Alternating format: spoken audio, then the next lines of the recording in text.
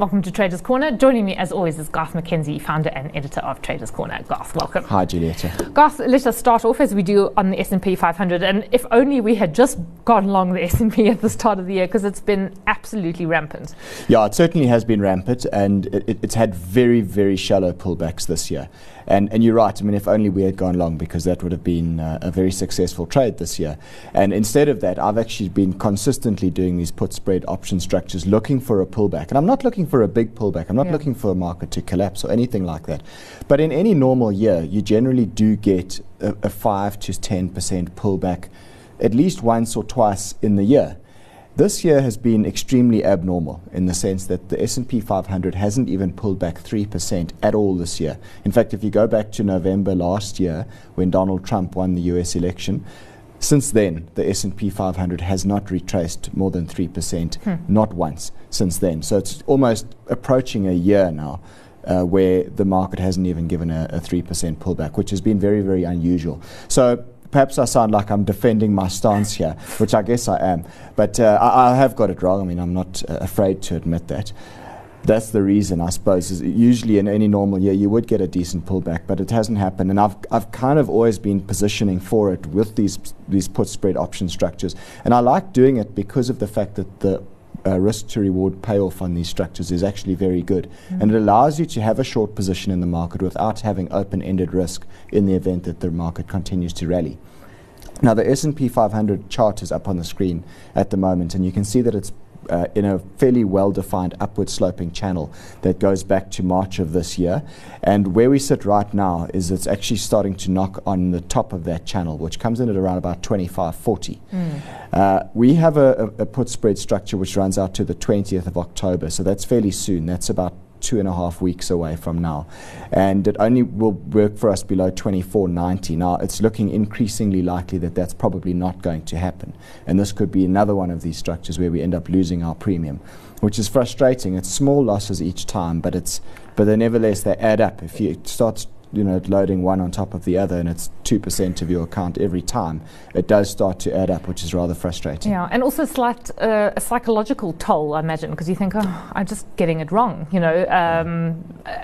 which can impede confidence down the line. Definitely. And trading, one of the critical things you've got to look out for in trading is your confidence. You need to maintain, there's two types of capital that you have at your disposal as a trader. One is your financial capital, of course, and you need to always protect that. The other type of capital that you have is your emotional capital or your confidence, and it's important that you look after that as well. And when you take a couple of hits one on top of the other, it does become a little bit inhibiting, and that's certainly been the case for me this year. I've had a cluster of bad trades this year, which it happens to every trader. Not every trader has to do it on national television like I do. You can lick your wounds in private.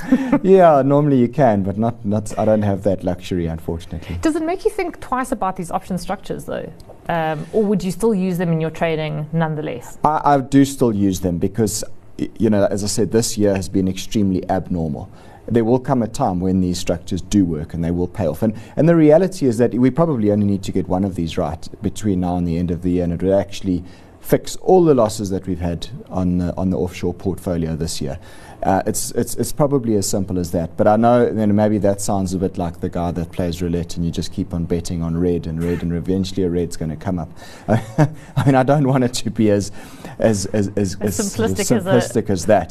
But I mean, you asked, would I continue to do these option structures? Yes, I would. I do see the benefit of them. I just think that they haven't worked in this kind of market environment, which has had a very, very linear upward trend this year on the S&P 500. Yeah. And in fact, only 2 weeks ago we were talking about 2,500 on the S&P 500, and it's already broken above then. That's right. Garth, what about the local market? Because you do have an option structure there, and now you're trading against that, and that's one of the things we'll discuss for this week's trade. Yes, that's right. So here we've got the chart of the top 40 future up here. This is a continuous top 40 future. So what it does is it takes each contract and it then merges it into the following contract. So we've recently swapped over to the December futures contract, and that's what caused that big gap up over there about a week and a half back. And you can see we had a slight pullback after the futures closeout to around about 49,500 on the December futures contract, which is the one we're now trading here. And since then, it's had quite a nice big bounce over the last couple of days, which has been aided to some extent by a weaker rand, a stronger share price price of Naspers and some big moves up in some of the resources counters. So that's where we stand in terms of the top 40 future at this stage. It is basically making a new all-time high at the moment. You mentioned that we had a put spread structure here as well, which we do. This one runs out to the December futures closeout, and it works for us below 49,500, and it makes its maximum profit below 48,000 and down to 46,500.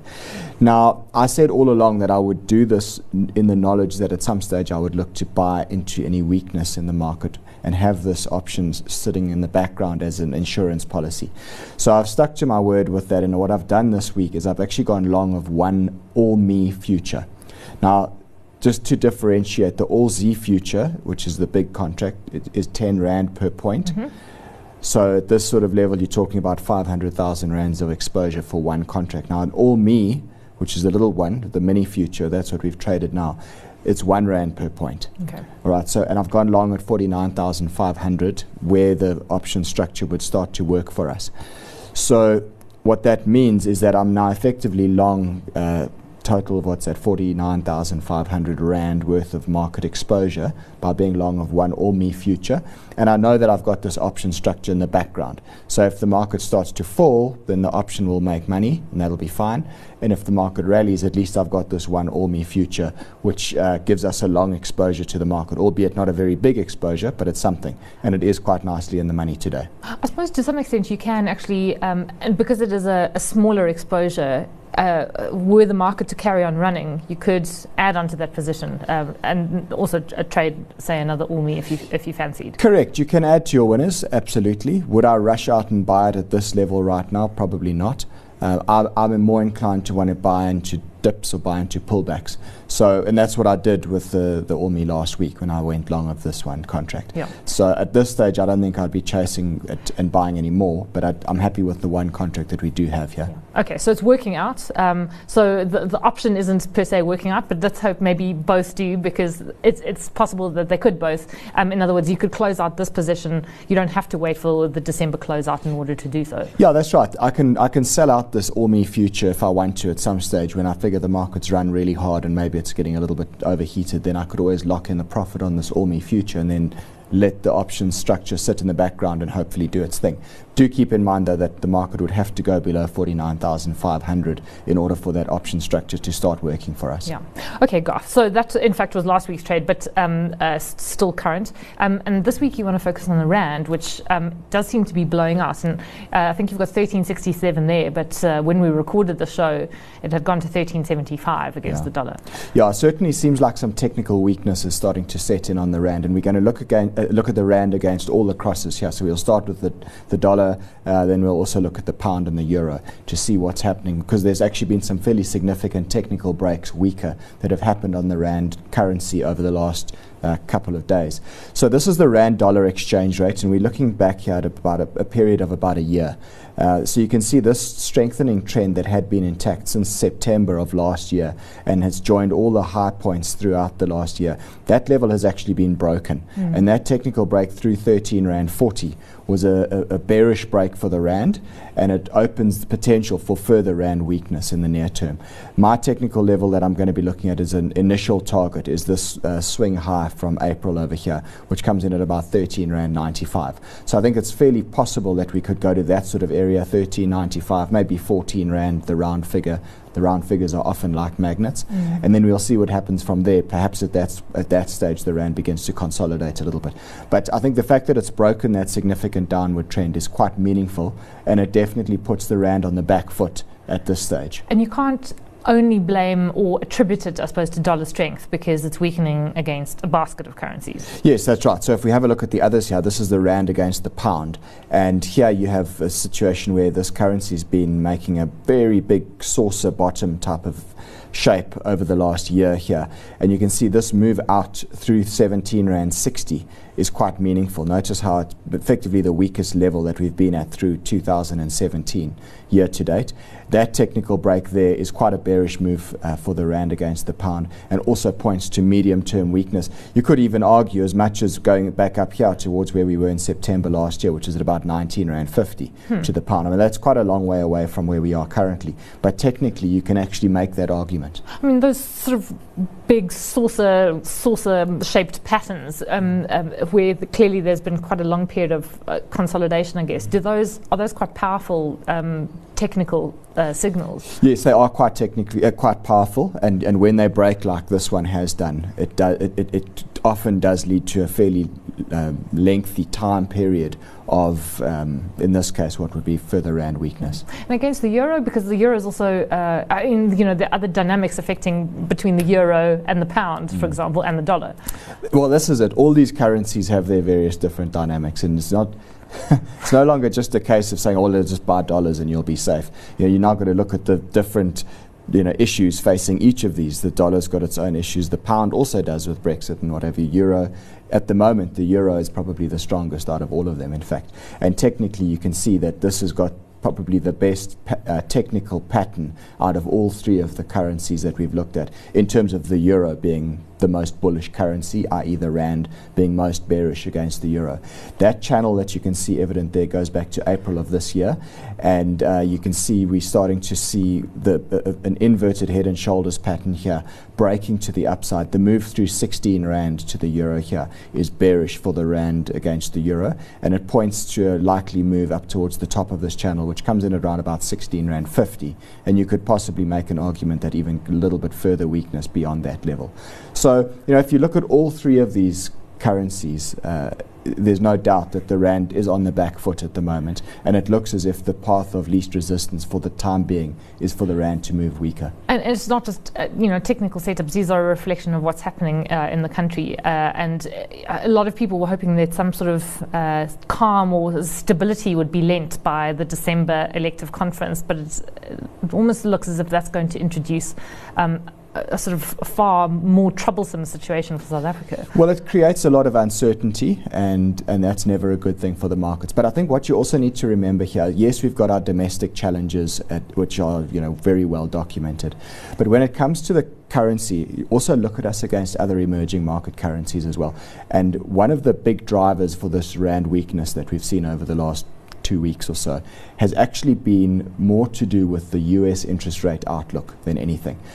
It's now becoming more and more apparent that US interest rate cycle is still rising, and we'll see a rate hike in December from the Fed, and that has actually caused a little bit of an aversion out of emerging market currencies. And the rand obviously gets caught up in that. In fact, on Stockwatch last night, we were talking about how people might be underestimating the extent to which interest rates may rise in the developed world later this year or into next year. Garth, if you and you haven't actually entered a trade in any of these currencies, no. It's not as if you've gone short the rand.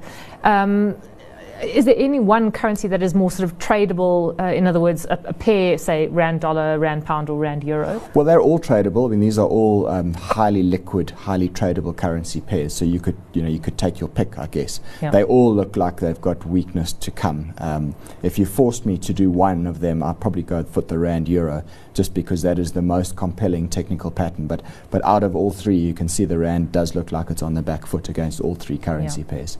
Okay, so something to watch in the week ahead, and then to wrap up, how do the portfolios stand? Domestically doing okay, but internationally not, I imagine. No, exactly. So domestically we're okay. We've got that December ALMI future which we've gone into, and that's up 1,142 Rand already. In fact, it's more than that at the time of recording now. So we're up 8.6% for the year to date on the local portfolio, and unfortunately the offshore portfolio pretty much offsets that almost entirely. We're still down around about 9% on the offshore portfolio, so a total offset. So really, for the year to date, we're actually flat on both portfolios together. I suppose I could maybe take a little bit of heart from the fact that the rand is weaker against the pound. So if we start converting our original £10,000 starting capital at the beginning of the year back into rands, maybe we're up a little bit. But all in all, not a great year. It's been difficult. Yeah, well, let's look on the bright side and continue to look there. Garth, we actually have to end it there. Thanks as always for joining us. Garth McKenzie is founder and editor of Traders Corner.